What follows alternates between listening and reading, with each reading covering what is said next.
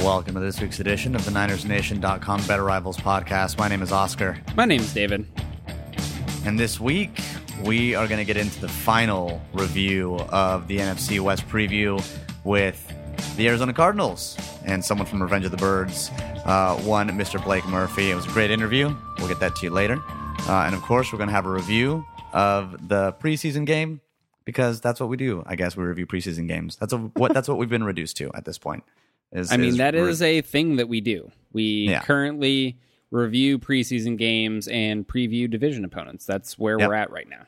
That's right. The last one of these, we're going to talk about the Packers game. We're going to talk about the Cardinals. We're going to get into, maybe a little bit of patriotism, maybe a little bit of sitting, the proper way to sit during the national anthem, the proper way to stand. Look, we're going to cover it all. We're going to get right to it. But first, of course, we're going to get to the rundown. And hey, roster cuts.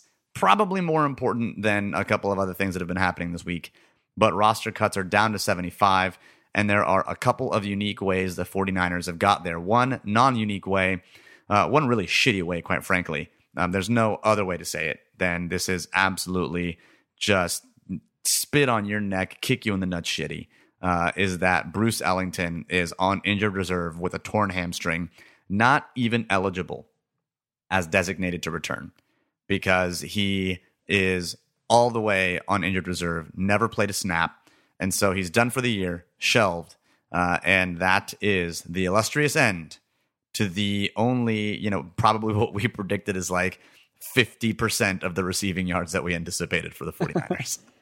Yeah, I mean, it's really unfortunate on a number of levels. I mean, one, obviously this was a player that we both liked, personally, and thought that he was kind of primed for a breakout year. I mean, we thought that he had kind of a pretty clearly defined role within Chip Kelly's offense, and we thought that at the very least, he may not be the most productive receiver on the team, but he was going to have a role, and he was going to be part of this offense to a much more significant level than he has been during his first couple of years in the league. So it's really unfortunate. I mean, you look at the rest of that wide receiver group, and we're going to get to them a little bit more later in the episode, but it's been very unimpressive so far this preseason. There hasn't been a lot to make you think that this group is going to be able to produce at even a mediocre level.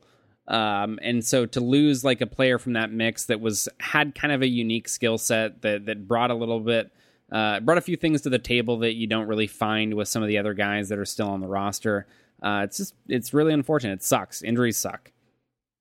Yeah, this was someone who, I was super high on. I was thinking about targeting him late in fantasy. That, there was definitely some groundswell about Bruce Ellington. I mean, we covered him even in the preseason as a player to watch.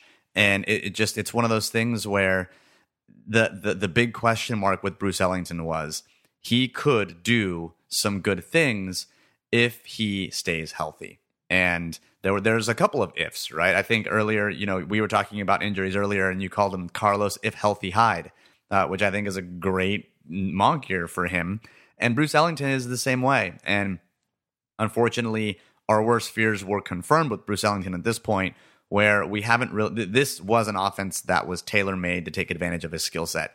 And now he's going to be on the bench. And next year, next year's his fourth year already? Yeah, this would have been year 3. So year 4, which is going to be, because he was not a first-round pick, is going to be the final year of his rookie deal. He kind of enters next season, as in a make or break season, so to speak, where whatever he does next year is really going to determine whether he gets that second contract with San Francisco or whether he gets even a decent second contract anywhere else, Which is kind of, when you think about it, it's a little worse for us because we're going to have to operate off of one season's worth of sample, which, to a certain degree is still pretty good, but you'd love to have 2 consistent years of someone in a system, playing in a system, and having production in that system. And then year 3, if the team is able to build properly, they can really lean on that piece. But it is going to be...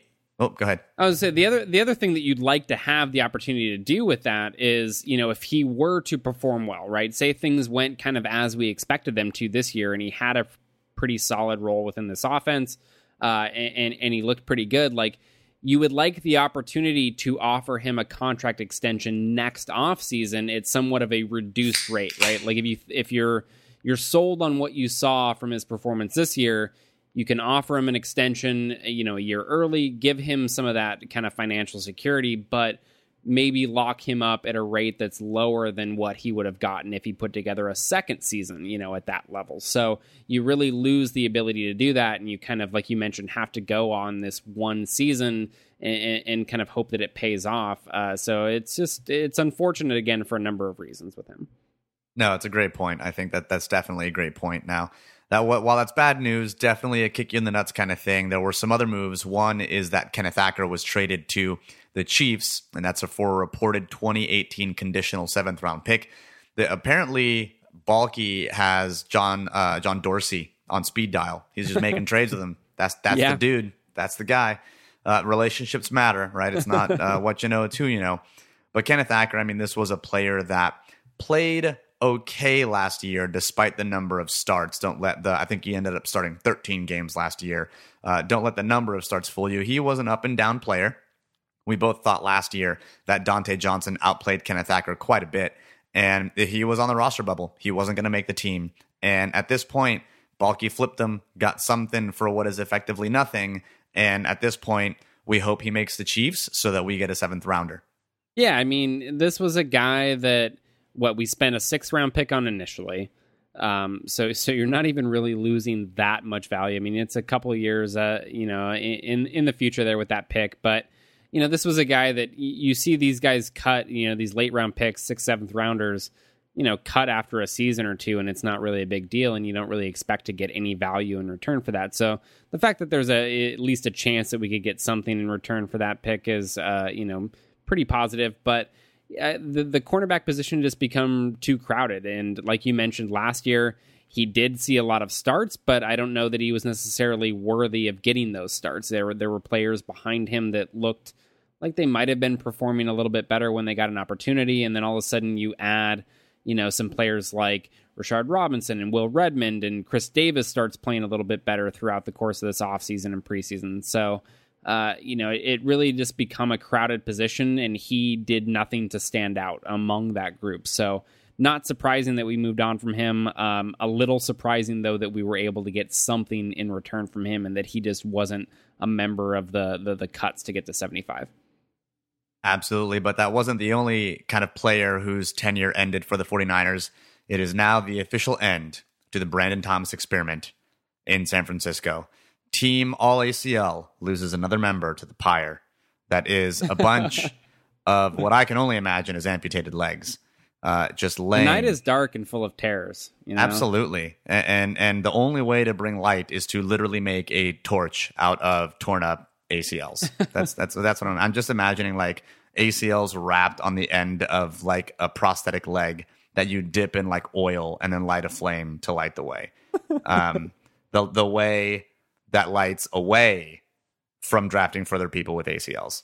Because at this point, this is a guy, again, he was Brandon Thomas. He was a 2nd or 3rd rounder. I forget already. We never saw him play out of Clemson. I think, right? Yeah. Good Lord. 2nd round pick out of Clemson.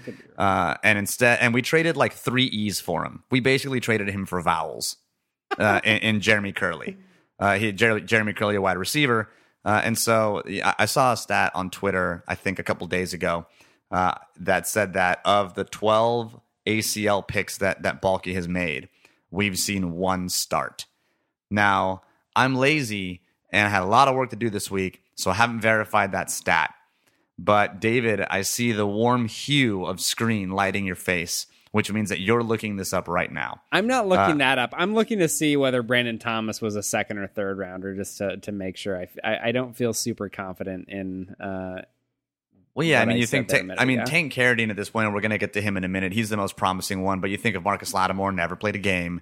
You think it was a 3rd round pick, 100th overall. Yeah, a little bit better, but whatever.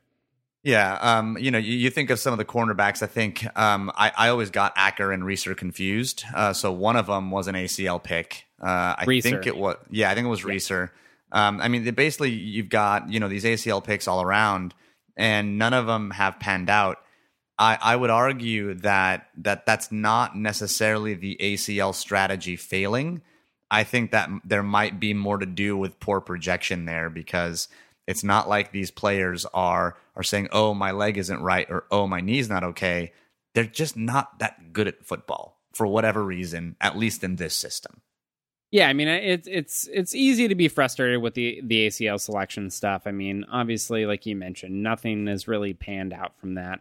Maybe we see Tank Carradine. We're going to talk about him a little bit more later in the episode when we get to kind of some arrow up, arrow down stuff. But I think from the Brandon Thomas side of this trade, I don't really have, like, it's hard to know what to say because we just haven't seen him, right? Like, we don't know what he looks like. I mean, he's played hardly any snaps at any point, whether it be the preseason or the regular season. Like, he just has been kind of stuck on this roster, not doing anything. And so at least from the perspective of, an outsider that hasn't been able to see him in practice and know what he's doing there, like, I just don't know what to say about him. Like, it's obviously not surprising that we've moved on because whether it's just that poor of performance or there's something that the coaching staff / front office doesn't like about him, who knows? But we haven't seen him. He's gone. That part's not surprising. The Jeremy Curley stuff makes a lot more sense in light of the Bruce Ellington going on injured reserve, right? At the time, like, I had actually seen the trade, which I think the trade news came out prior to the Ellington going on IR news. So at the time, the initial time of the trade, like, it was a little bit surprising because you're like, oh, wait, this is Jeremy Curley does the things that Bruce Ellington's supposed to do. But, now that obviously Ellington's going to be missing the entire season, that trade makes a little bit more sense. The thing that I don't really know whether there's enough time for Jeremy Curley to make any sort of impact and make this roster, right? Like, either one, they feel so good about him that, they made the trade and they feel confident that he's going to be a member of the final 53, or B, like, I don't know that you really see enough in the fourth preseason game where you're not expecting a lot of the normal starters to be in, so it's harder to evaluate what he's really going to look like in this offense because he's not playing alongside the guys that he would actually be playing alongside of in the regular season. So to put a fine point on the All-ACL team, I was able to look up 2013, 14, and 15, and you've got 2013 Tank Carradine second round, Marcus Lattimore fourth round, 2014 Brandon Thomas in the third round, Reeser in the fifth round, and Trey Millard in the seventh round, and then in 2015 it was DeAndre Smelter in the fourth round. So none of those players outside of Tank Carradine really is looking super promising. Keith Reeser looks like a backup this year. Trey Millard, Trey Who at this point, and DeAndre Smelter is another one who it seems a little iffy this year at best. So it's definitely an interesting strategy. While the strategy makes logical sense, it hasn't seemed to pan out. And so here we are. Brandon Thomas gone. Glad that we at least got someone for him, even if we kind of got rid of Eric Pierce, which we'll talk about here when we get the roster. We didn't kind of get rid of it. We definitely got rid of him, which is. But now we've got fantastic. Jeremy Carolee. I was really hoping you were going to come on and say Carolee. I really did. Come on. I know, but I was hoping that you would just mess it up. I mean, he has like 17 E's in that name, though. Like, it's 50% E's. Like, he has an extra E in Jeremy for no reason at all, because that's the thing people do with names is just insert letters randomly. So, yeah, there's a lot of E's when you look at that name on paper. But, of course, those were the notable kind of cuts or moves onto injured reserve or trades. But it was, of course, a day of cuts. You're down to 75 players, and to do that, the 49ers have cut Eric Pierce-Pairs. We're going to go ahead and say Pierce-Pairs as often as we Pierce-Pairs can, because this is going to be the last time we can say Pierce-Pairs. It's spelled Pairs. I don't care anymore. We're never going to speak his name after this episode. From now on, it is Eric Pairs. And Eric, you're welcome for pronouncing your name correctly, because I don't know why you decided to make up your own words, because that's not how English works. And then you've got Blake Muir, offensive line, Ian Silberman, offensive line, tight end Busta Anderson, part of the all-name team. We're sad to see you go. Jerome Simpson, DeAndre Campbell, Kendall Gaskins, Darren Lake, John Lunsford, Wynton McManus, Cleveland Wallace, and Eric Rogers was officially placed on injured reserve. That gets you down to 75. If you were wondering who about 50% of those players are, you're okay. That you should be wondering that at this point. These are players that were likely not going to make the roster unless something catastrophic happened, and there really are no surprises here. Most of the surprises were going to be at the top of the list with Acker, Thomas, and Ellington. Yeah, I mean, again, that's my biggest takeaway for sure is that there's not a single name on this list that really is a surprise. I mean, I think what I would look at is, do you see any names like in the next round of cuts? Right? Obviously, we get to 53 next. Is there anybody that you think could be a surprise? Like right now, all of those names are expected, right? There's not a single one that I'm like, maybe they should have thought about keeping that guy. Like every one of those moves makes sense. Is there anybody left that you think might be kind of a surprise cut, or do you think it's the next round is pretty similar to this one? I think the next round is going to be mostly similar. I think there will be some positions where you've got some battles, right? I think when you think of the defensive line, you've got Ronald Blair. You've got someone who's like Tony Girardetti, who's versatile, but that position group as a whole, not that Blair and TJE do similar things within the scheme, but you're running out of roster space at this point. I think you've got, you obviously cut BJ McBride, you cut Demetrius Cherry, but now you've got Glenn Dorsey, Quentin Dial, Mike Purcell, DeForest Buckner, Eric Armstead, Tony Girardetti, Ronald Blair.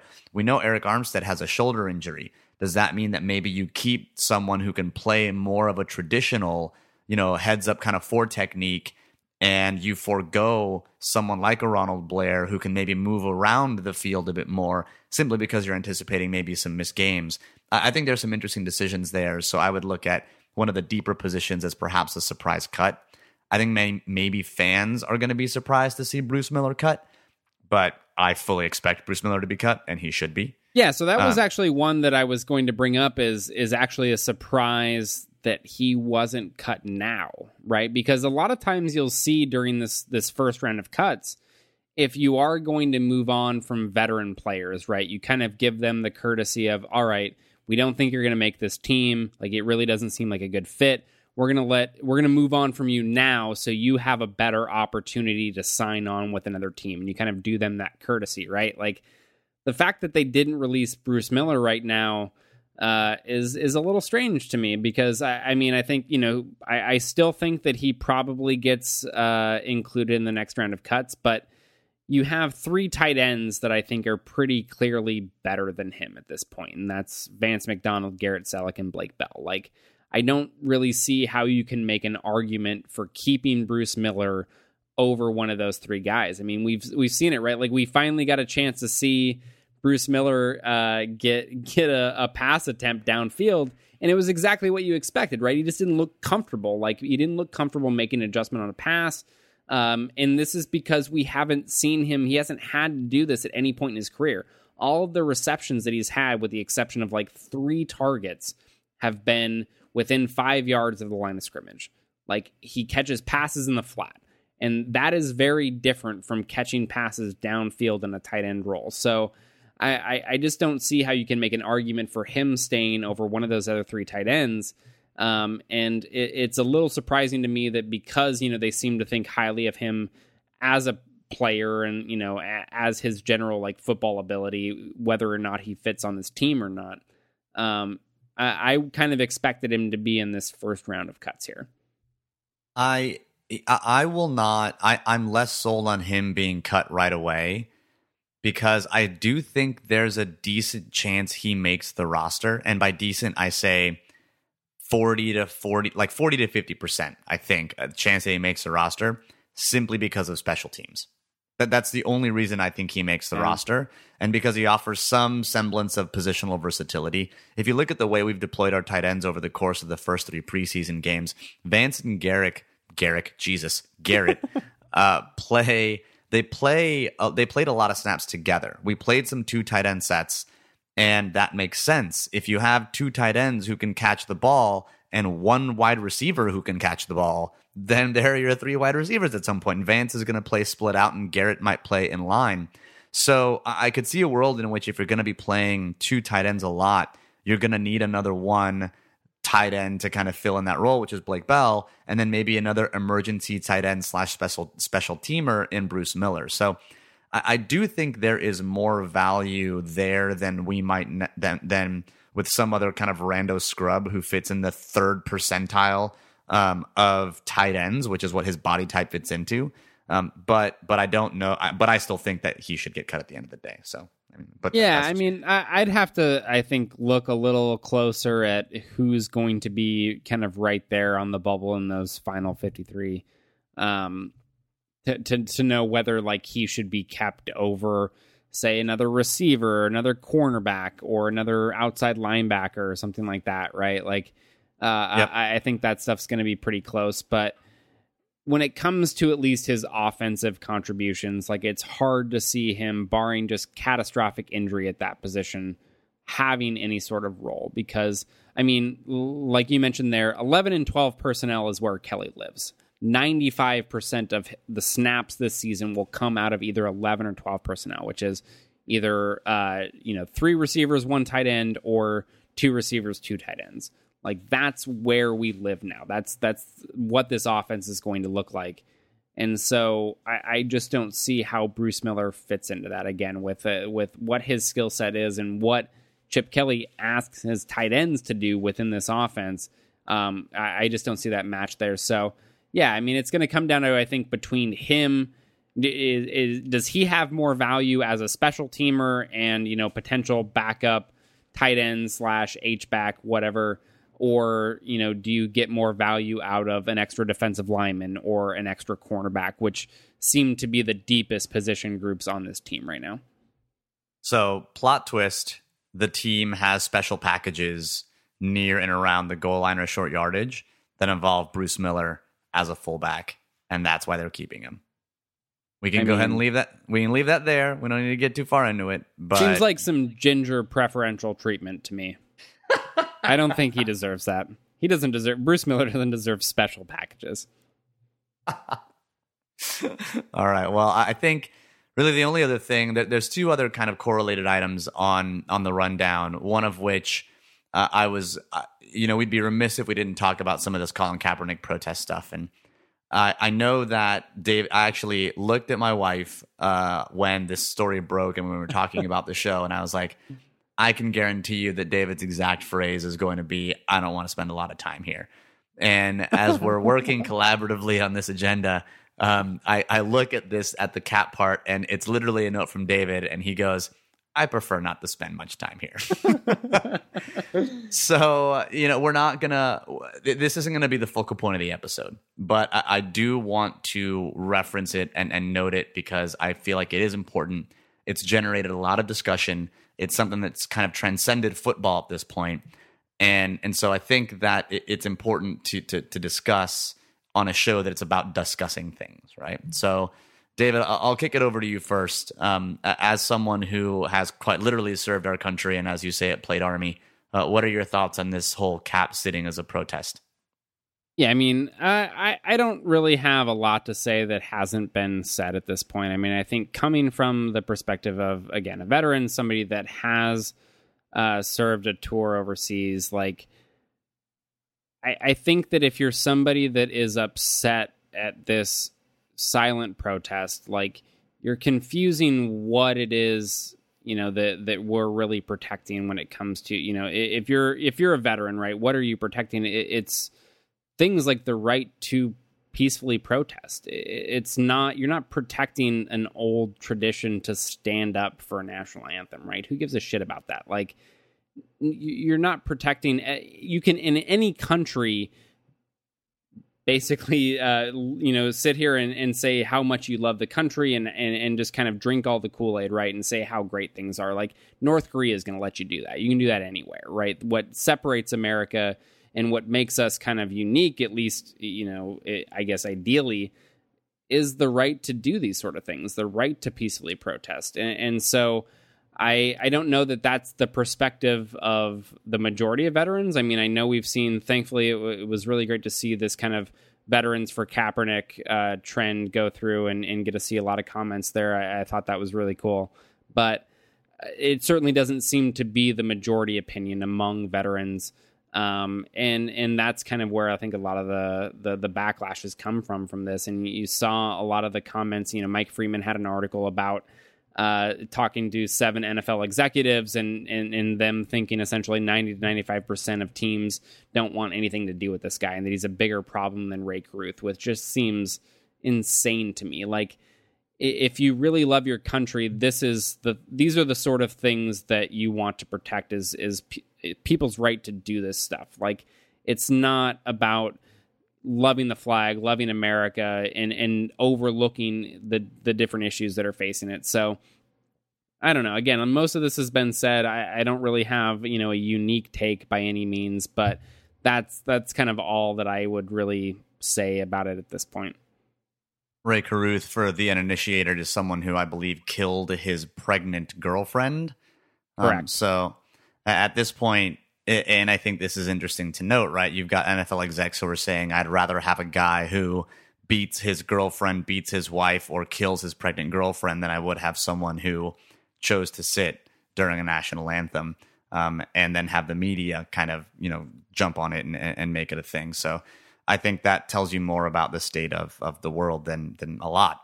And, for me, and I think I tweeted this out when about it happened, it's that freedom of speech doesn't mean freedom to speak the speech I want to hear or freedom to speak the things that I agree with.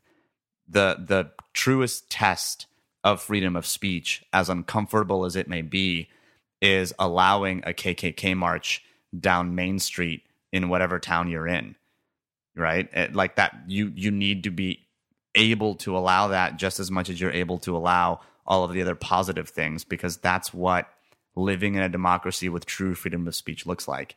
And, you mentioned North Korea. Of course, this is where coercion and forced patriotism exists. We've seen these things happen. And so whether or not you agree or disagree with how he's going about doing it, my only thought and my only hope is that you focus less on what he's doing and rather why he's doing it. Because there is something that he is putting something on the line. And whether or not you are going to agree or disagree with how he's chosen to put it on the line, there are people that would not endorse someone like him. He's potentially committing career suicide if Freeman's article is true about, front offices not wanting to deal with this issue. This is someone who is speaking about something that he believes in. And it doesn't mean that you have to believe in that thing, but I think we as Americans and we as humans should put the effort in to understand what that is. I had a coworker who reached out to me from London who, kind of likes the NFL and passively listens to and watches it. And he was like, oh my God, can you believe what Colin Kaepernick is doing? I think he's going about it the wrong way. And I said, you're talking to me about it, aren't you? And he's like, yeah. And I was like, mission accomplished. We can now talk about racism and the ways in which people feel that the system is racist. And that is a discussion that too often goes ignored. And he's bringing that conversation to the forefront. And I wonder whether or not people, who are bashing him also had Muhammad Ali posters in their dorm room. Or people who bash him are going to say, oh, but, the protest with, holding a fist up in the air during the Olympics, that was noble, that was cool. Or people who love Jackie Robinson and, someone who was also outspoken against the national anthem because it has some racial overtones and verses that have been omitted. It's something that, I understand. I wouldn't necessarily take that protest stance, but I think the real question that we should be asking ourselves is why? Why do people across the country feel that this is important? And I think once we begin to grapple with that, and it's not an easy answer, it's not an easy discussion to have, and we're not going to have it on the show. This is the last we're probably going to talk about it, unless he gets cut as a result, right? Which is, I think, the next question. But I think instead of reacting with hate and vitriol and thinking about why it's wrong, think about why he's doing it and why the world is compelling someone to take this kind of a stand. And I think if we look at the problem that way, I think if we look at it from a seek to understand, not a seek to correct kind of frame of mind, then things become a bit easier to understand. And I think that's all I would ask of folks who listen to us is just, I'm not saying you have to agree with it, because again, that's the similar type of coercion that we are not advocating here, but rather just ask why. Be informed, read up, think about why he's doing it, process your own information, and kind of go from there. And I think that's about where we'll leave it. I think the interesting corollary to this is whether or not Colin Kaepernick will get cut, because this story came out. It's one thing, right? But then there's this other story that came out from Jason Cole, I think it was. It was Jason Cole or Jay Glazer, I forget. Jay Glazer. And so this was actually the reason that I somewhat take this seriously, right? Like if it was Jason Cole and he was the only person that was reporting this, I wouldn't even give it a second thought, right? That's right. Jason Cole's the guy who said that that Patrick Willis was going to come out of retirement. Yeah, his reports are, I don't know. I don't even know how that dude has a job. Like it feels like nothing he say is actually accurate. But Jay Glazer is somebody that doesn't. He's not a volume reporter, right? Like he doesn't just spit out a bunch of stuff and kind of look to generate clicks. Like usually when Jay Glazer comes out and reports something, it ends up being true. Like he usually is pretty spot on. I mean, he was somebody that was on top of the Harbaugh thing early in terms of the 49ers looking to get rid of him. He's generally pretty accurate with this stuff. So that was the thing that grabbed my attention, because normally if you didn't have somebody like that saying that there was a possibility that Kaepernick was going to be cut, I would say that the likelihood of it actually happening is really low, and that, what the team and the league would really try to do is just kind of ignore it, let it blow over, see if, hope it goes away essentially, and just try not to pay too much attention to it. But the fact that you're seeing somebody like Glazer mention that, yeah, he might not be on the team in a week, really kind of, jars your attention a little bit. Like, I don't know. I still think I lean more towards him not being cut. I mean, you heard Chip Kelly this week talk about how he is one of the two best quarterbacks on this team, but he's not making the decision, right? Like we know that this front office looked to make Kaepernick the scapegoat last year and kind of put a lot of the blame for that poor season on him and leak some stuff about him within the media, which wasn't surprising at the time. And so if Trent Baalke doesn't like him and this front office doesn't want him around, this could really be the thing that gives them the kind of justification in their mind to get rid of him. But I don't know. I still think that he ends up making this 53-man roster. I do too. And to put a finer point on the Glazer report, he said that Colin Kaepernick would be cut for football reasons. Like that I think was the exact headline. So it wasn't that he was going to be cut as a result of his protest, but rather that just on the football field, he was not performing such to the degree that he could also get cut. And then perhaps this just adds fuel to that fire. Again, all I will say about the whole will Cap get cut is that if this is a consideration, I think it's interesting that Chip Kelly, who's very specific and precise with his words and who's very quick with his wit at press conferences, said, one, Cap is one of the two best quarterbacks on the team, and two, I don't make that decision. Because to me, that puts that firmly in the lap of Trent Baalke. And if I'm Chip Kelly, like, that's absolutely my stance, right? Like, I think he is 100% accurate in both of those statements, right? Like there's no way that you can argue that Jeff Driscoll or Christian Ponder is a better option at quarterback than Colin Kaepernick at this point. Like, it's just a silly argument to make. Like, he's absolutely one of the two best options there. In my opinion, like, if he, and I guess let's pivot to the actual football stuff, right? When we get into this Packers review and we start looking at the football side of this and whether Colin Kaepernick deserves to be on this roster, this was the first opportunity that we had to see him in quite a while. I mean, it was midway through last season when he was injured / benched for Blaine Gabbert midway through the year. Again, we spent a lot of time talking about Colin Kaepernick on this show. Like, we spent a lot of time talking about where things have gone wrong with him and kind of some of the issues that he's struggled with in the last two seasons. But I think if you were to play this season out, or if you play the 2016 season out 1,000 times with each quarterback option, right? Like, which quarterback has the most successful seasons? I think it would be hard to say that option isn't Colin Kaepernick, right? Like, he definitely has the highest upside of any option within this quarterback group. In terms of his performance in this specific game, I mean, there was a lot of rust. I mean, as expected for a guy that hasn't played in a while, he didn't look great. He looked, uncomfortable in the pocket. Like, a lot of his throws weren't accurate. He got nearly baited into an interception by Shields, over on the left side on a smash concept there, where Shields kind of made him think that he was coming up on the short in route there and really jumped the corner route behind it, and Colin Kaepernick fell for it. Like, there were a lot of things where he just didn't look right, but I don't know that you can judge a guy based on, I think it was 16 snaps in a preseason game in the first time that he's played in, half a season or more. So I would say that I don't disagree with you. I expected rust. I tweeted that out earlier. I said, look, I expect the guy to be rusty, especially since, he had a shoulder surgery, and sure, it was to his non-throwing shoulder, and then he had shoulder fatigue. I mean, there's a bit of getting back into that needs to be considered. I was most concerned with his interceptable passes.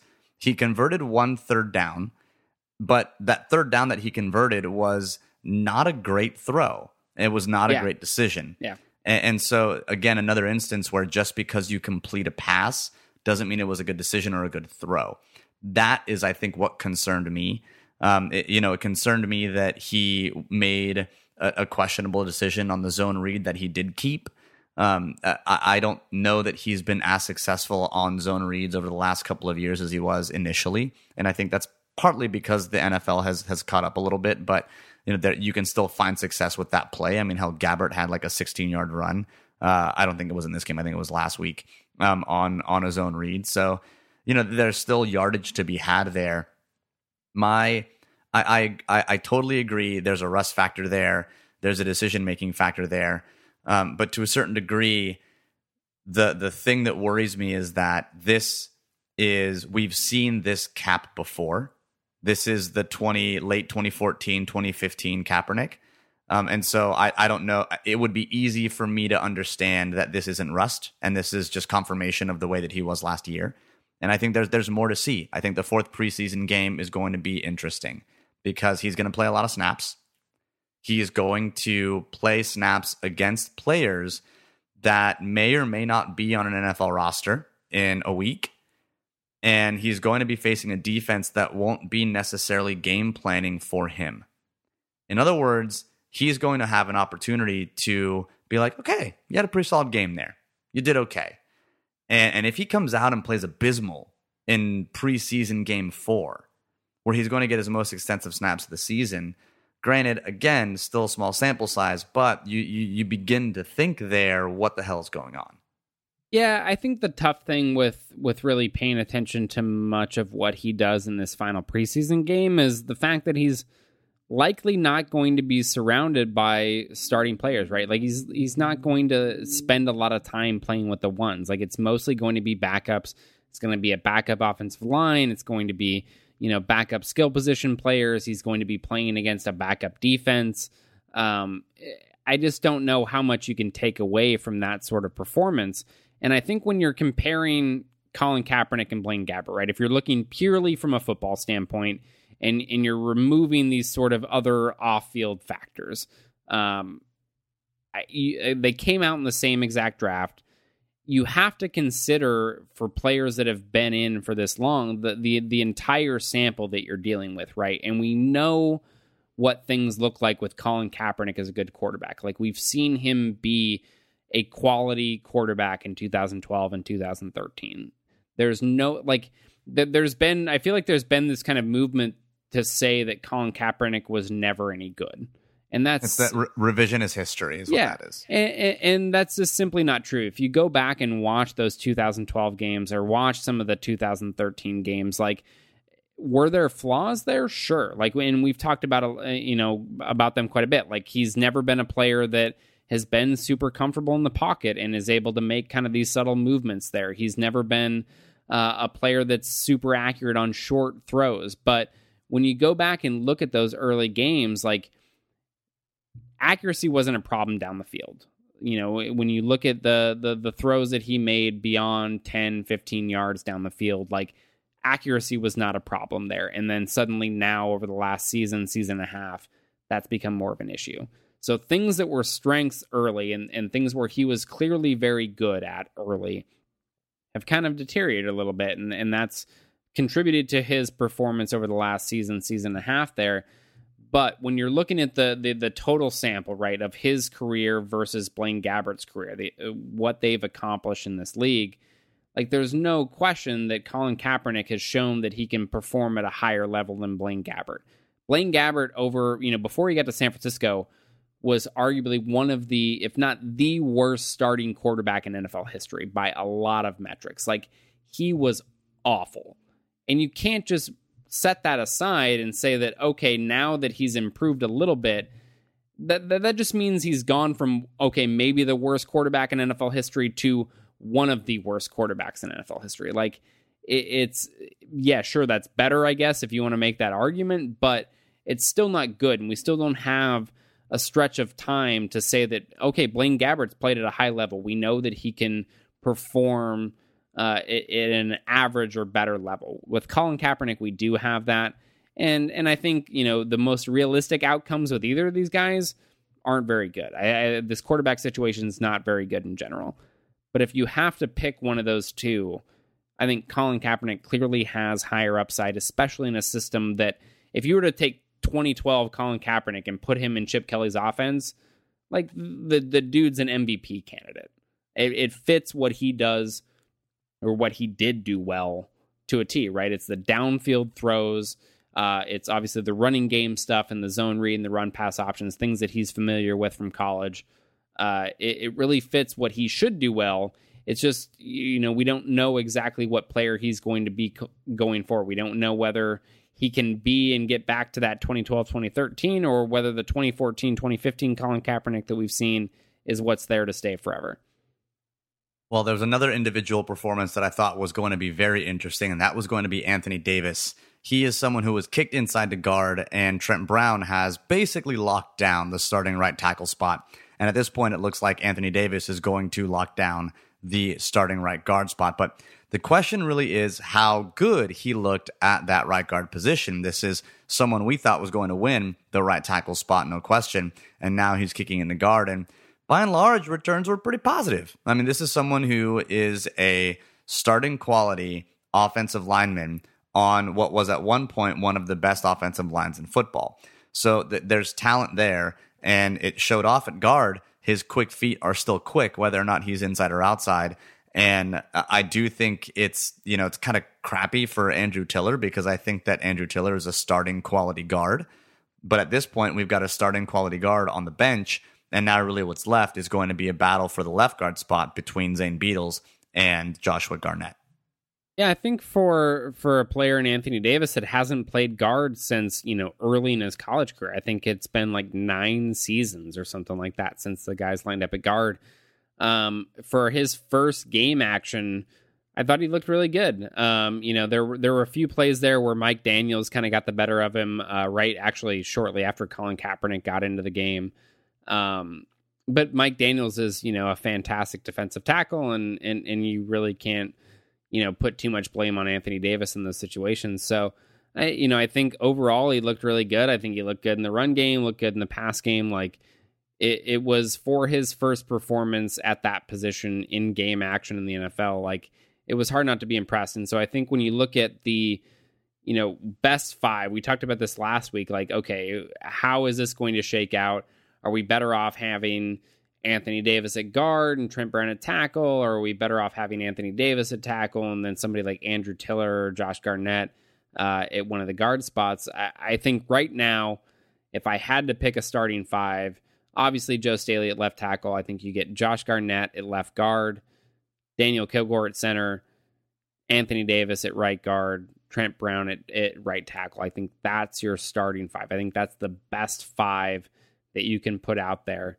And that gives you some flexibility, right? You have players like you mentioned with Tiller and Beadles being interior options there, being backups that are decent options, right? Like I don't think either of them are great players or somebody that they would be for sure starters if they were to go to another team or anything like that. But they're players that you can insert in there if you have an injury at the position and not feel super terrible about. So overall, this offensive line, it's just hard not to feel a lot better about this position group compared to last year. And it's a little weird that they've, potentially been able to make such a big improvement in such a short period of time.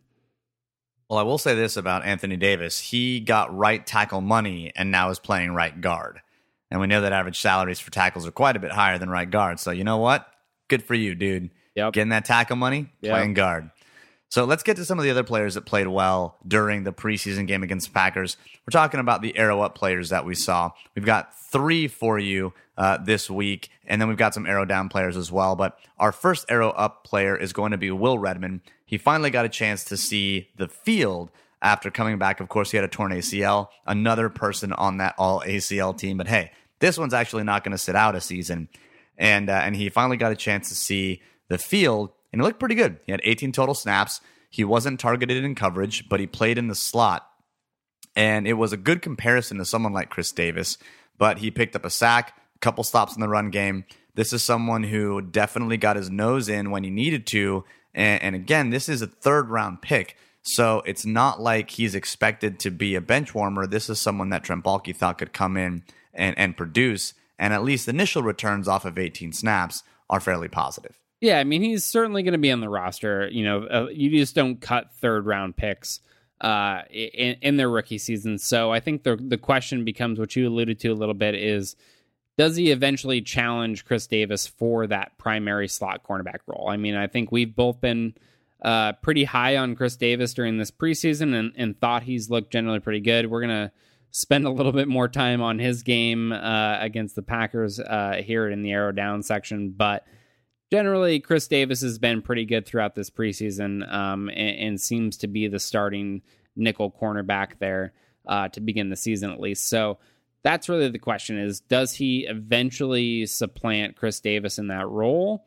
or does he kind of end up having to wait until next season? Because I don't know if he doesn't fit in that slot corner role, I don't know where exactly he fits, because I don't like him quite as much outside.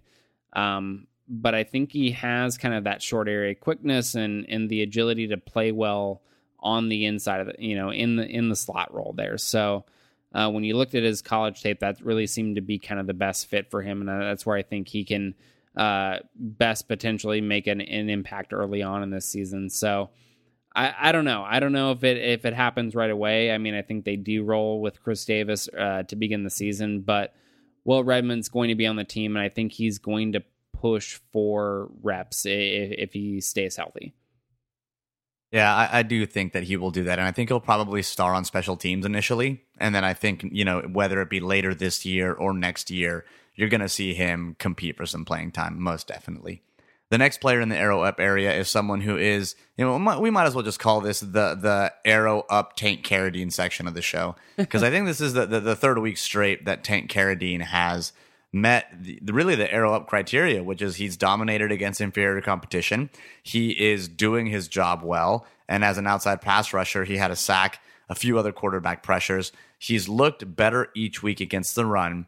And at this point, it looks like he was definitely miscast as that, 5 technique or 4 technique defensive tackle. And now he's in his more natural position at a more natural playing weight. And he's playing well. He's doing the things that we thought that Eli #SmoothiePower Harold would do. And I'm glad somebody's doing it, because someone's going to need to do it, because we need someone on the outside edge. And lo and behold, it's one Mr. All ACL team, Tank Carradine. I mean, if you've been listening to the show for any length of time, you know that we haven't necessarily had a high opinion of Tank Carradine and his play since he's been in the NFL. But I think that while his performance in the preseason isn't necessarily enough to completely change my opinion of him based on what he's done in actual regular game action, it's certainly encouraging. Like I do feel more optimistic about his ability to potentially contribute this season. I still want to see it, consistently against the ones, in regular season action. Like all of those preseason caveats there. I want to see him do it when it really matters, but it would be hard to argue that he hasn't had one of the more impressive preseasons among any 49ers player this year. So I think you have to give him some credit. Again, he's been consistently able to pressure the quarterback against kind of the 2s and 3s when he's gotten in there. The run game was always been an issue. Like when he was playing defensive end, he consistently seemed overmatched against the run. In the first preseason game, he got moved out of the way a good amount in the run game, but each week has gotten a little bit better. And I think this last week he was actually pretty impressive in the run game. And that's going to be a big part of whether he can stay on the field as an outside linebacker. So yeah, I think he's very clearly an arrow up player. Still need to see it from him in the regular season before I'm going to be convinced that he can kind of sustain that level of play for the long term. But it's certainly encouraging that the position change seems to be a positive for him.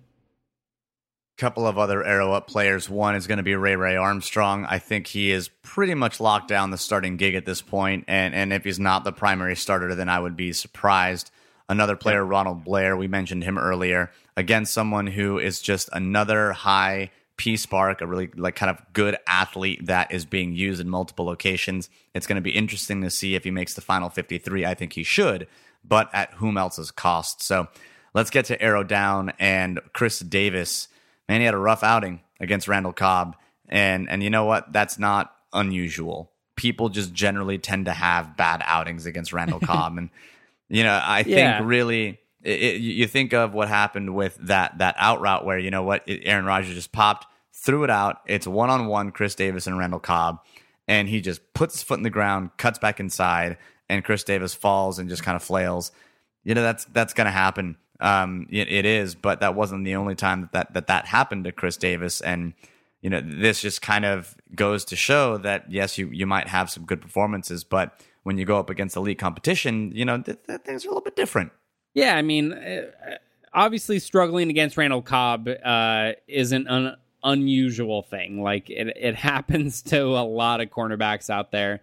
But what we saw in a limited sample were, 3 targets against Chris Davis while he was in coverage on Randall Cobb. Cobb caught all 3 of those passes. Cobb had Davis falling down on like a deep crossing route on an over route there in the middle of the field that led to a pretty solid play. You mentioned the touchdown play there where he kind of over pursued in the flat and took a bad angle, and Cobb was able to cut back and get upfield and get into the end zone. And, I don't know that this necessarily changes the overall outlook that we had on him from his, otherwise great performance in the first couple preseason games. But I think it goes to show that you need to set realistic expectations, right? Like, it's about setting proper expectations with these players. And while we think there is a decent amount of talent within the secondary and at the cornerback position, these guys are all young. Like, it's going to take some time for them to really kind of establish themselves and become consistent players. And I think Chris Davis, especially, we haven't seen him in a lot of regular season action. And while I think that he is going to have that starting job entering the season and probably be able to keep that for most of the year, it's not going to be unusual to see him struggle against top end competition like somebody like Randall Cobb. So need to set realistic expectations. Like, he's not going to be a shutdown guy in the slot, I think, at least right away. And so for somebody that's had a very impressive preseason, this was definitely his worst outing, and it wasn't terribly surprising to see it. So the next arrow down is going to be a collective group. This might be the first time we've had a collective group on the arrow down section. We're going to have to look at our fact checkers to see if that's actually the case. Hint, we have no fact checkers. But it's going to be the entire wide receiver group. At this point, no one has stood out. I could make a decent argument that in the preseason, Jerome Simpson was the biggest standout against 2s and 3s, and he is no longer on the roster. So this is really a wide receiver group with Torrey Smith, the number 1, having 1 whole target, Bruce Ellington with a torn hamstring, who's on injured reserve. At this point, I'm just hoping there's enough room for Devin Kajus to come on, because you know what? If you're going to have anyone play, might as well have people who are huge athletes play, because at this point, you're trying to throw spaghetti up against the wall and hoping that one of them turns into a wide receiver and sticks. Yeah, I mean, there's been nobody that you can feel good about. I mean, even Torrey Smith, who is very clearly the best player among this group, and we do expect to see, a good number of targets come the regular season once they're actually into their normal offense. Like nobody else is really giving you anything to be excited about. I mean, I think we hoped when the preseason started that you would have Bruce Ellington emerge, that you would have somebody like DeAndre Smelter or Eric Rodgers emerge. Now, two of those players are on IR. Smelter hasn't played at all, and you don't know what he's going to be able to do this season. And everybody else that's left hasn't looked any good. So while I think that this offense will very clearly be better than it was last year, just because it would be hard to be worse, and they're having a consistent system and like having a competent offensive coach is going to improve things a little bit. Like, it's hard to expect this group to be good because they just don't have a lot of skill position talent. The quarterback issues that we've mentioned at length, like those aren't going away anytime soon. It's just hard to see this passing offense get to a point where they can be even mediocre. Like, just every part of it is struggling at this point. Well, at this point, you're looking at keeping 6 wide receivers. And if you look at Quentin Patton, Torrey Smith, and now I think DeAndre White, who's the next man up at slot, are basically, Quentin Patton and Torrey Smith are really the only locks at this point. DeAndre White, I think, makes 3. DeAndre Smelter makes 4 because you don't cut your first player, 4th round pick. Now you've really got Chip Kelly offenses usually keep 6. You've got 2 spots for Aaron Burbridge, Bryce Treggs, Dre Anderson, and Devin Cajuste. And Jeremy Curley. Oh, yeah, that's right. Jeremy Curley. I forgot. I would argue that Aaron Burbridge is arguably a lock based on the fact that we spent a 6th-round pick. And while sure, it's definitely no lock that a 6th-round pick makes it, I think that gives him a little bump compared to Cajuste, which was an undrafted free agent. So I would say at this point, it's probably Burbridge and Jeremy Curley who rounded out at that point, and that's your wide receiver core, and that's a whole lot of nothing. That's a whole lot of nothing. Yeah, I don't know how you can be excited about any of those guys. I mean, Torrey Smith, maybe, again, if you can convince Blaine Gabbert to throw the ball downfield, then maybe he can be something. I mean, it should, at least based on kind of the target history in Chip Kelly's offense, he should see a good number of targets, and he should have an opportunity to get some one-on-one matchups on the outside. But I mean, Blaine Gabbert hasn't shown that he is comfortable making those throws deep down the field on the outside. So until we see that, like, it's hard to expect much from Torrey Smith, and everybody else is a complete unknown at this point. Like, there's no reason to expect any of these guys to break out. They haven't shown anything to make you believe that should be the most probable outcome. It's going to be rough. I mean, I think this passing offense is going to struggle quite a bit, and this is hopefully something that they're going to look to address, pretty heavily next offseason. So let's switch gears a bit then, and let's talk about the other half of the episode, which is going to be really the other 1/3 of the episode, which is going to be the season preview with the Cardinals coming up next. That's going to be the next piece of the show. So let's go ahead and cut to a pre-recorded interview that we have with one Mr. Blake Murphy from Revenge of the Birds at Blake Murphy 7. And so we'll preview the Cardinals, see what's going on there, see if Carson Palmer will actually survive a season, and then come back and round out the show. One word of caution. We recorded this with what we thought was a tool that would solve all of our problems, and that was Zencastr. And it almost did, kind of, sort of, until it didn't.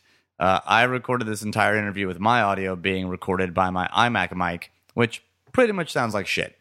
So if you want to skip ahead about 30 minutes from now, and you'll skip all the Cardinal bullshit and any terrible audio quality.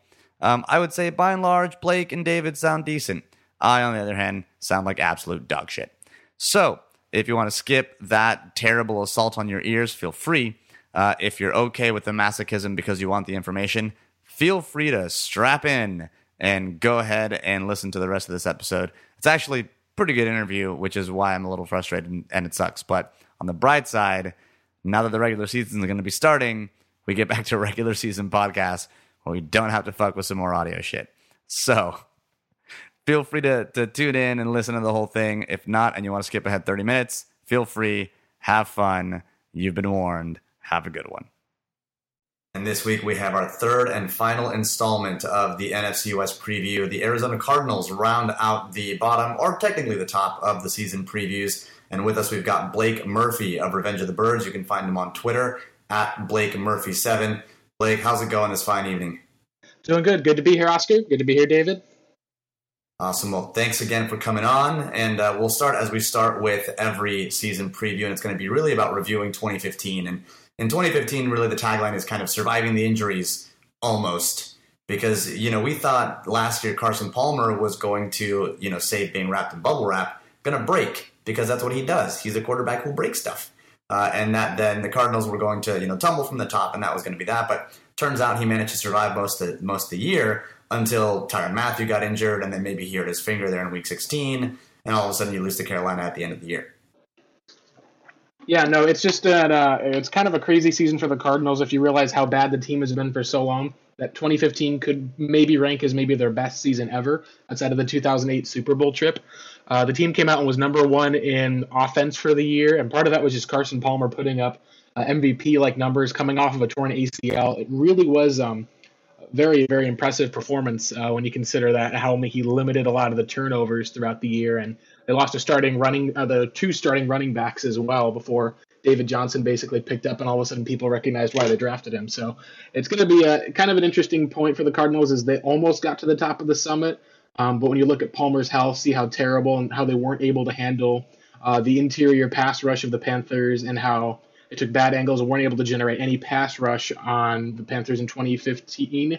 You can kind of see where they went in the offseason to try to address some of those issues. So when you think back over the course of the year, this was a year where you think to yourself, okay, the Cardinals are all over the place. Once Prince Arian takes over, they're kind of 10-win season, all right, they're doing all right, and then you've got injuries, you've got a change in defensive coordinator.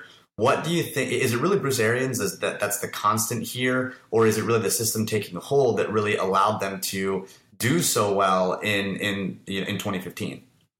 The Cardinals are kind of an organization where it really shows that it's the sum of its parts, and it has very, very strong parts all where it's not. Arians is definitely the face of the team. You could argue right now he's kind of the face of the franchise.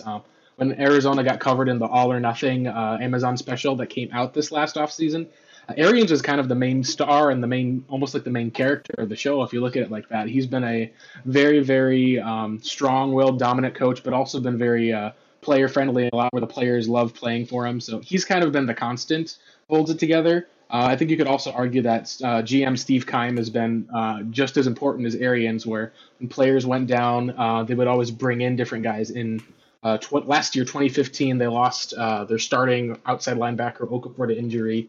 Keim goes out on the street, finds Dwight Freeney. He ends up leading the team with 8 sacks. So you can look at a lot of the culture that the team has established as far as being able to try to find the best talent available, and then also trying to put it together for a complete team is what their goal has been. So I think it's kind of more been an effort from all of them. And especially when you look at the 2014 season where they lost Palmer to an ACL injury after he'd been gone for 4 weeks. And somehow they managed to limp into the playoffs with Ryan Lindley at quarterback having to go against the Panthers. And it was just one of those things where you see it's a mess and was just a terrible, terrible finish to the season. But the fact that they even got into the playoffs after overcoming all those injuries at 11-5 and improved on their 10-win season is still pretty tremendous attribute. So it is ultimately kind of Arians and Keim are the two who are really kind of driving a lot of the different team behind that and Palmer's resurgence, I would say. So I want to look at one of the few actual weaknesses from this team last year and kind of use that to pivot towards some of the offseason moves that were made. But when you look at the pass rush last year, Football Outsiders adjusted sack rate. Arizona finished in 27th last year, so kind of towards the bottom of the league, and that's been something that they've really struggled to have. A consistent pass rush where they didn't have to blitz a ton, right? Like they've always been a team, or at least over the last few years, that have really relied heavily on the blitz to bring pressure.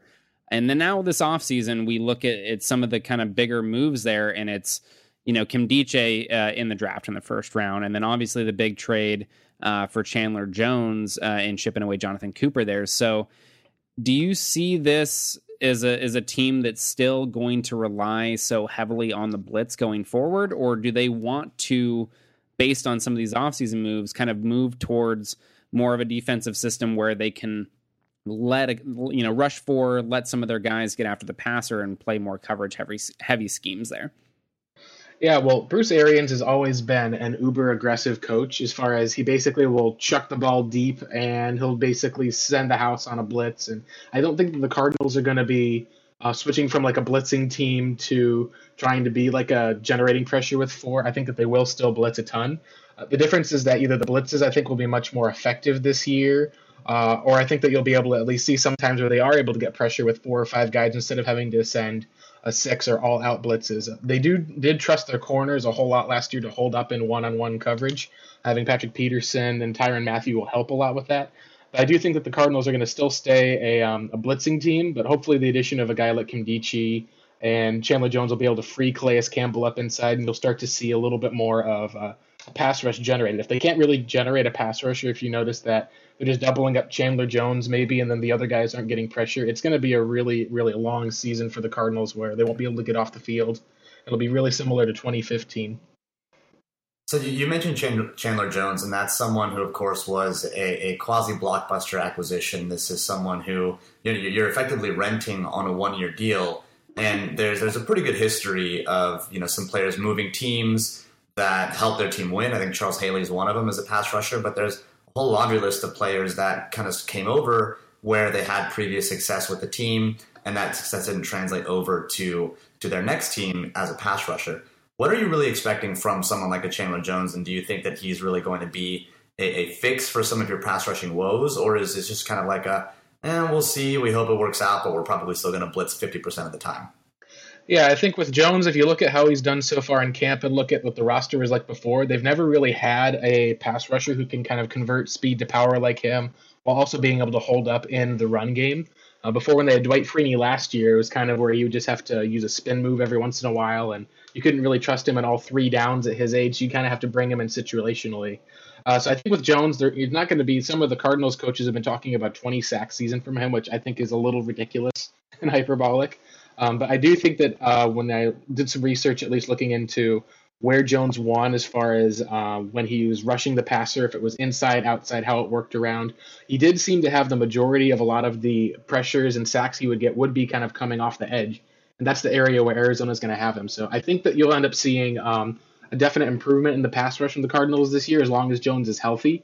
He's one of as big of a key of that defense as Patrick Peterson is. So I think that you could see that if he can maybe get you about 12 sacks a year, maybe even if teams double up and you get 10, it's still going to be enough of a pressure where you have to be able to know where he is on each play that I think you'll be able to see teams start to have to get off the field a little quicker, at least throw the ball a little more. So that's kind of one thing that Arizona struggled with a lot last year was you'd be able to put up a high-scoring drive, and then their defense wouldn't be able to get off the field in 3rd down just because the quarterback would have all day to throw. So if Jones can come in, can get 12 to 15 sacks, and I think that he's got the opportunity for more because he is in a contract year after all, and he's playing to try to be one of top 5 paid pass rusher in the NFL and everything. If he can come in with that motivation, I think that he could have a really high upside to this season. So it'll be interesting to watch and see how he fits into the new scheme where he's having to play as an 3-4 outside, well, mostly a 3-4 outside linebacker, but mostly just an edge rusher the whole time. So wanted to flip over to the other side of the ball really quick and talk about one other offseason addition that you guys had, and that's Evan Mathis. I think really is probably the most notable addition. I mean, obviously you guys were pretty set on the offensive side of the ball last year. Things went pretty well for you there, but this was an offensive line that I think, you look at a couple years ago was in really rough shape and wasn't performing well. And then all of a sudden last year you look, Arizona ranked 3rd in adjusted line yards by Football Outsiders, looking at run blocking there, 5th in adjusted sack rate. So really performed very well last year. And then now you add somebody, a veteran player like Evan Mathis, who has a pretty good track record. How does he, I guess one, does it look like he's going to fit into that opposite guard spot from Mike Iupati? And 2, where are you guys feeling about this offensive line right now? How have things kind of come together with some of these pieces that you've been able to add in free agency? Yeah, well, I know you Niners fans are pretty familiar with Mike Iupati as far as his addition last year, and that was kind of the biggest improvement to the Cardinals' offensive line was just having a true run blocking guard who could pull. That's something that Bruce Arians has been doing all the way since he was back in Pittsburgh, having to get with Alan Faneca. Mathis is one of the big additions this offseason because he brings a true veteran experience.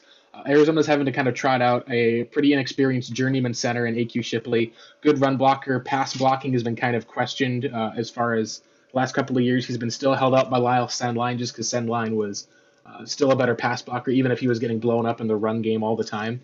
And then on the other side, you've got a effectively kind of a rookie player who's a more of like a red-shirted first-round draft pick from last year in DJ Humphries.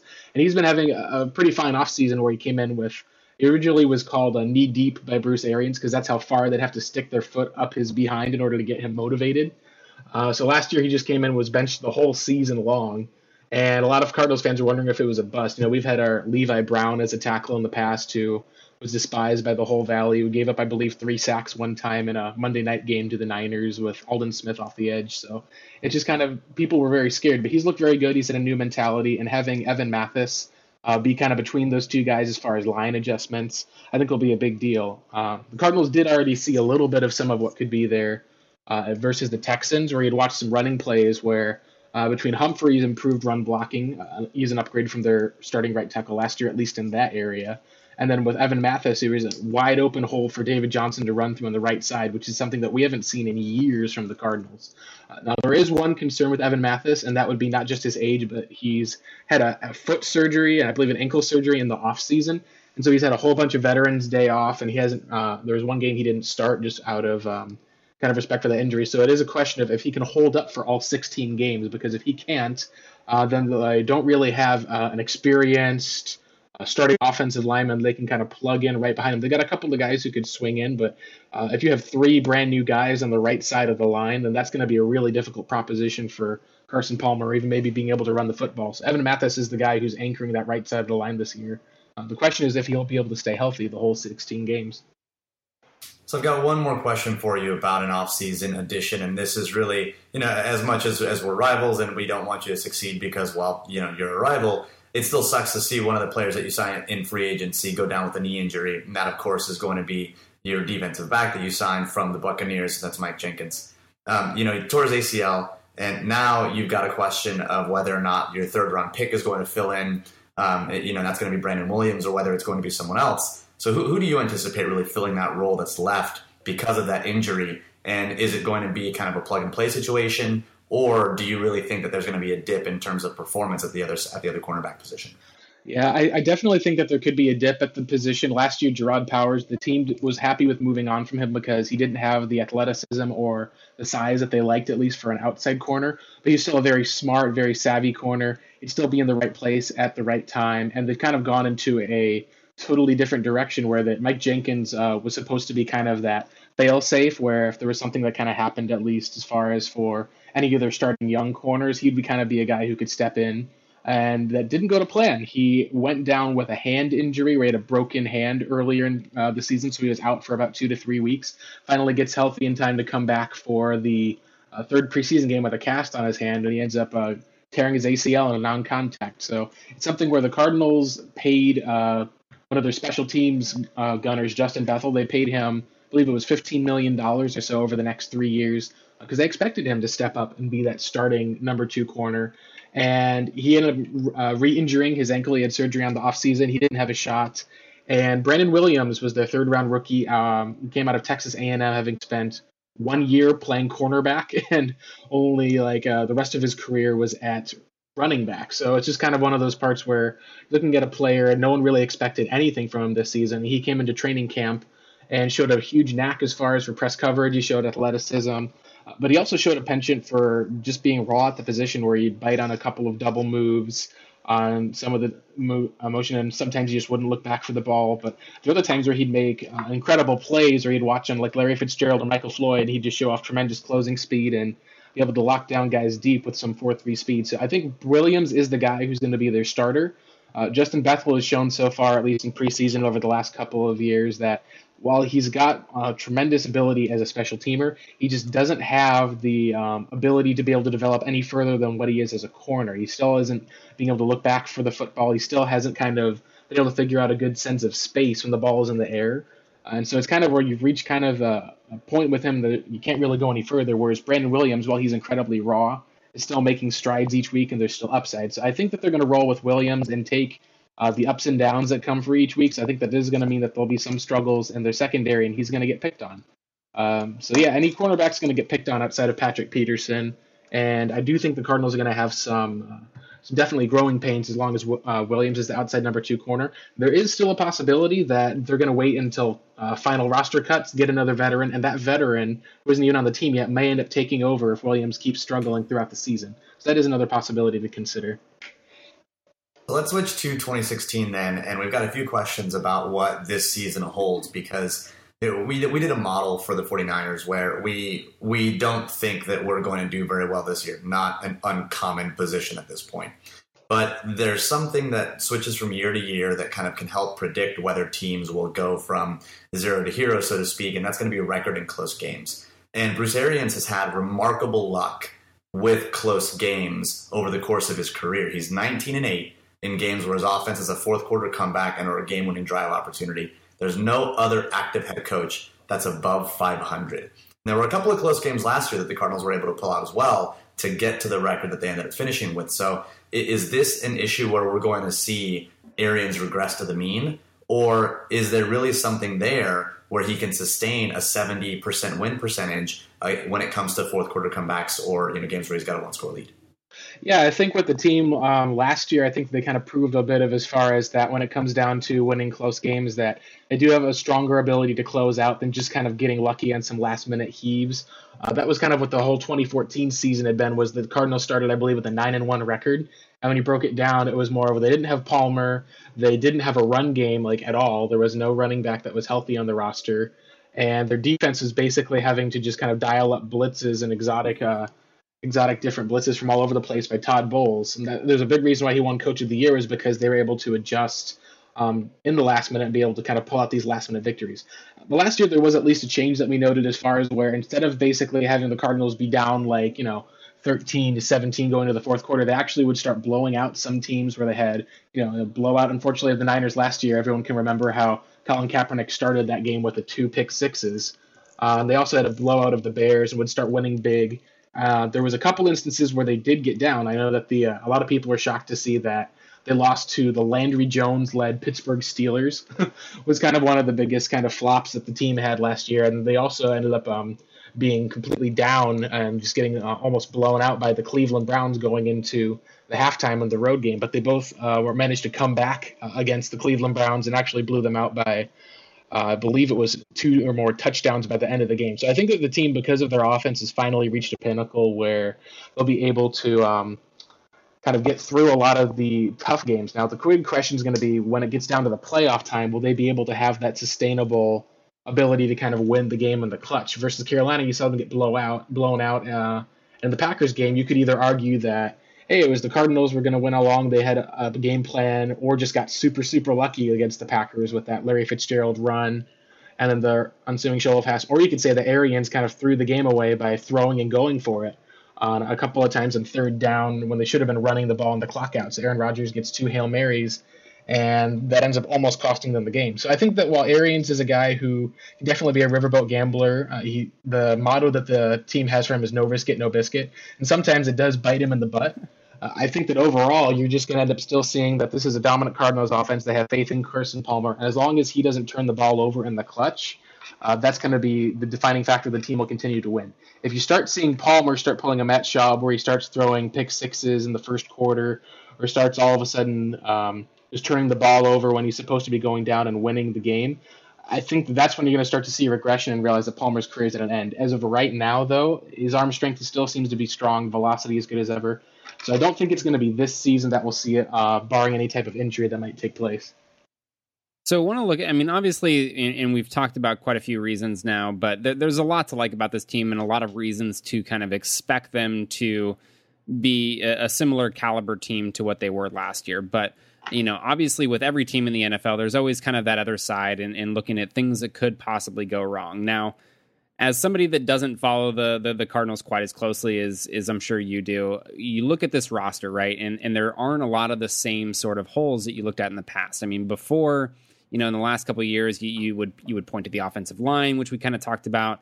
You would point to, not having really a consistent pass rush or somebody on the edge that you can really rely on to get after the passer without having to blitz heavily. And again, we touched on that a little bit earlier too, but it seems like they've kind of addressed a lot of those needs, right? The offensive line was very good last year and could be even better if somebody like Evan Mathis stays healthy. You add Chandler Jones to the mix on that pass rush. And so there seems to be a lot of the holes in this roster don't seem to be there anymore. I mean, really it seems to come down to, will Carson Palmer stay healthy? At least from an outsider's perspective. So for somebody that does follow the Cardinals much more closely, what are your concerns? Like, what are the problem spots or potential problem spots that you would be worried about going into this season? Yeah, well, I think that you kind of summed up a lot of it right there, where it does really revolve around Carson Palmer. I don't think it's just about his health, though. I think that turnovers are another big issue. We've seen so far in the preseason, Palmer's actually on a couple of screen passes thrown 2 pick sixes, at least so far, where the ball's just been either batted in the air or returned by the defense, at least, which isn't something you'd normally see from him. So that's kind of one area, at least if the Cardinals start turning the ball over, it's going to be very, very difficult to catch up in any game for any team if they're handing the ball off. I think that the other thing that would be a concern would be after their success last season, after kind of a trip to the mountaintop, and then also a lot of national coverage that's been increased, as well as like they have an Amazon TV series about them. I think that there could be a fear of the Cardinals come out and just think that they're basically like the hots, poop, basically, would be the way that you can say it, is that they think that they're great. Oh, it's okay. You can say shit. It's okay. Yeah, no. I was about to say, and I was like, just in case there's, some younger viewers listening. But no, it's if the team thinks that they're great, and that's where, like, you look at last year, they went into San Francisco with Blaine Gabbert starting, and it took them having to get a fourth quarter comeback just to win that game where they just did not play well. So I think that's kind of the biggest one, is just that mentalness. And Arians is a good coach as far as keeping the team in their mind right, but there's still times where you saw last year versus Seattle, it just kind of didn't look the same, just got totally just overwhelmed. In the last week of the season, and versus Carolina, they just had a poor week of practice leading up to, where I think the team was just looking on past the Super Bowl and just completely ignored the team that was right in front of them. So there's a lot of areas I think that they could be concerned about as far as for just that mental state of the team. Health is always a big issue. The biggest concerns as far as for other weaknesses that I would probably pick out of the team, and it's kind of hard to say specific weaknesses, but I would say that right now with the center and the right tackle position as new players, you'd probably look at that area. And another one would just be as far as, or if you're looking at power and smash mouth football. The Cardinals are a team that give up a couple of long runs usually each year, and part of that's because Steve Keim's constructed the roster in a way that you see with Dale Buchanan as a smaller linebacker, although he's got speed. Kevin Minter is a guy who isn't a linebacker. Maybe he can't cover as well as some other coverage linebackers can. But you could see at least a team be able to take on some of those smaller running backs, whereas they're built for the spread, and just try to pound the football down their throats. I think that could be one area where you can see as kind of a weakness for the team. But overall, the team is basically going to go about as far as Carson Palmer is going to take them, provided that they're at least healthy. I think that is probably the biggest weakness for the team, is going to be that if Palmer gets hurt or if there's something that goes wrong. Drew Stanton has not been playing well. I don't think that the team would be looking about as good. Like we saw with the Vikings, what happened where they lost Teddy. They've gone from a playoff team. Now all of a sudden they're wondering if they're going to have Sean Hill or try to trade for, Mark Sanchez or something. So I think that between that and then, as we mentioned before with Brandon Williams, if they don't find a number 2 corner who can step up consistently, teams can keep picking on them. It's going to be really, really hard to generate a pass rush. They can just do a quick passing offense to a wide receiver. So other than that, I think that the Cardinals are a very well-coached, well-disciplined team. They have a whole lot of players returning. This is kind of the last stat for the section I'll leave with, is that the Cardinals have every single point that was scored last year, all those players have come back on offense. The only points that they have missing are 2 pick sixes from the safety Rashad Johnson and then Corey Redding, who retired. Other than that, the whole offense is back with a second year in that scheme under their belt. So I think that you could end up seeing a whole lot more offensive potential this year. And their defense arguably could only either get better in a lot of ways, but it might be that the pass defense ends up being susceptible as a result. Well, I think that's a pretty good wrap up for questions for 2016. And like we do with everyone else, and like we have done with everyone else, we're going to go to the lightning round at this point. So if you're not familiar with the rules of the lightning round, they're pretty simple. Answer quickly. It's a lightning round, but that's pretty much all the rules. It's like word association. Give us the first thing that comes into your head, and we'll just quick fire questions at you, and then we'll get to the final predictions here at the end of the show. So let's go ahead and get started. Just give us the first thing that comes into your head, and we'll move right on. Right. Number 1, will Carson Palmer play all 16 games? I'm going to go with yes. Ooh, this is one that got us last year. David, what do you think? I mean, I wouldn't bank on it, Lightning round, that's all you get. There, okay. Number two, can you actually get a biscuit without risking it? Oh, this one I'm going to say no. You can't get the biscuit. You got to at least go for it on 4th down. You can't be like Jeff Fisher. See, I'm going to go abstract on you. I'm going to go ahead and say that puppies sometimes get biscuits and don't risk it. Number 3, what pick should you draft David Johnson in your fantasy draft this week? I have him going as around the 8th or 9th pick. Next question. Who ends the season with a higher blitz percentage? Last year, Arizona was at 50%. This preseason, San Francisco's been at 40%. So which team ends with the higher blitz percentage at the end of this year, Arizona or San Francisco? I'm still going to say Arizona. That's probably a good call. Number 5, does Tyrann Mathieu start the season week 1 coming back from an ACL injury? Ooh, that one's kind of going to end up being a push. But right now, I'd say that would be leaning yes, but it's very possible that it could turn to a no. So I'll lean yes, slightly, very, very slightly, like 51%. Number 6, do you sweep Seattle this year?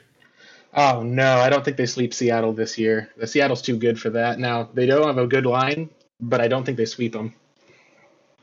Number 7, which one of your wide receivers ends the year as the team leader in yards, and is that the same person as the team leader in receptions?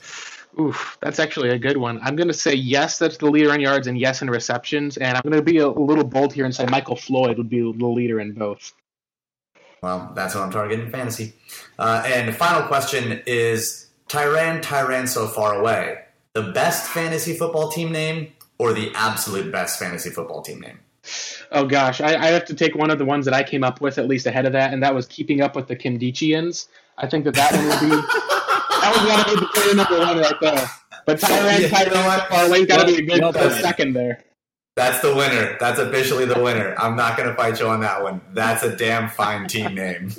I love that. Well, that's the end of the lightning round. And so really just rounding it out, what's your final prediction for the record for the Cardinals in 2016? And we usually ask that you do 2 things. 1, overall record, and then 2, where they finish in the division. Gosh, yeah, I think that this year they're going to be top of the division again. Just the more that I watch Seattle's offensive line and see that they still have Rawls coming back from injury. Their defense has kind of been still the same. I think that they're going to end up top in the division, but I think it's still going to be very close. So I've got them finishing at least with the 12-4, a little step back from last year.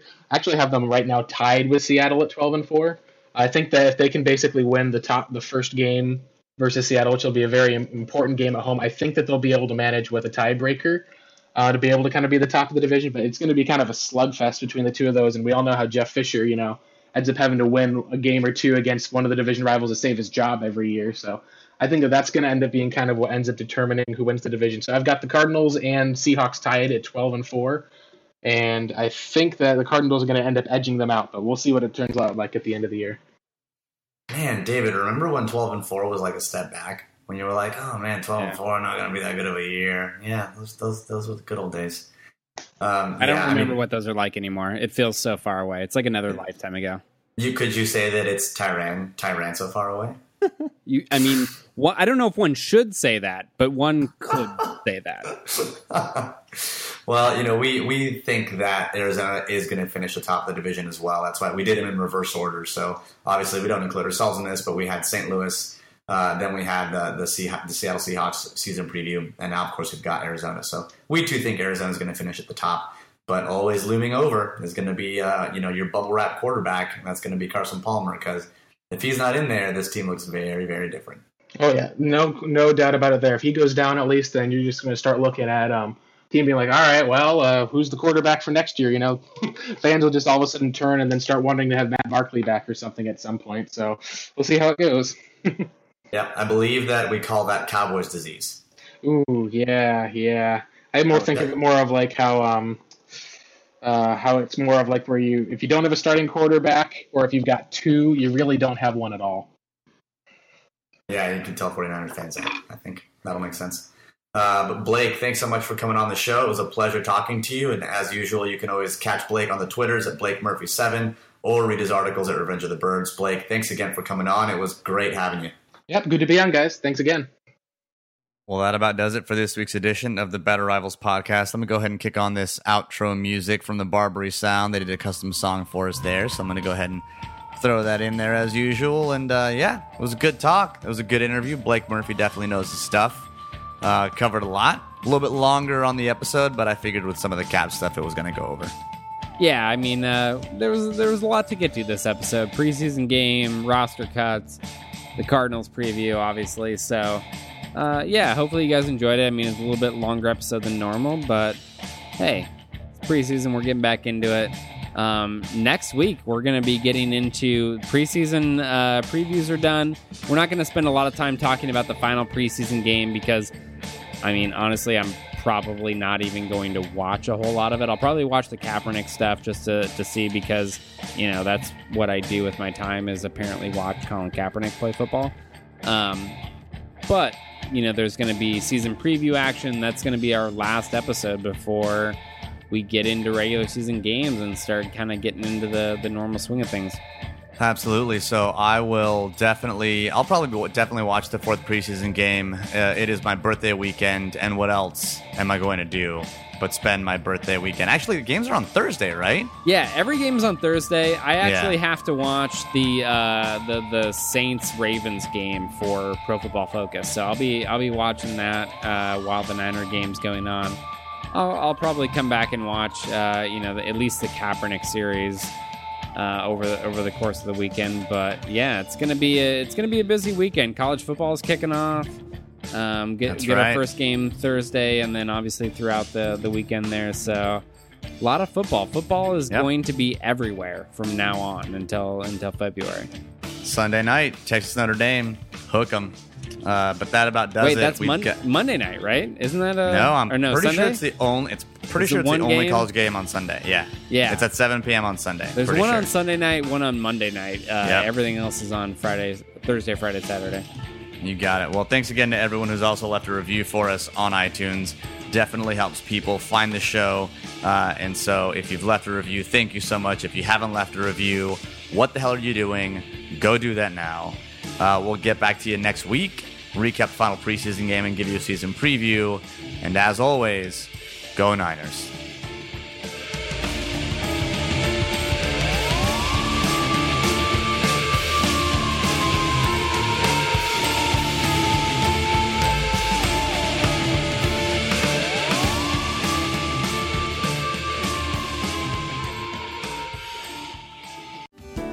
Hello, I'm Spencer Hall from SB Nation, and I want to tell you about my new show, It Seems Smart.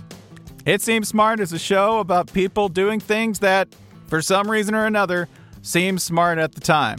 Those things might include doing a little cocaine and driving a bike up a mountain. Or, I don't know, maybe racing 100 miles per hour across the country in the middle of the night with no one's permission. Or even stealing a bat from an umpire's room in a Major League Baseball park. Check it out, and if you like it, tell a friend. I'm Spencer Hall. Don't do anything smart.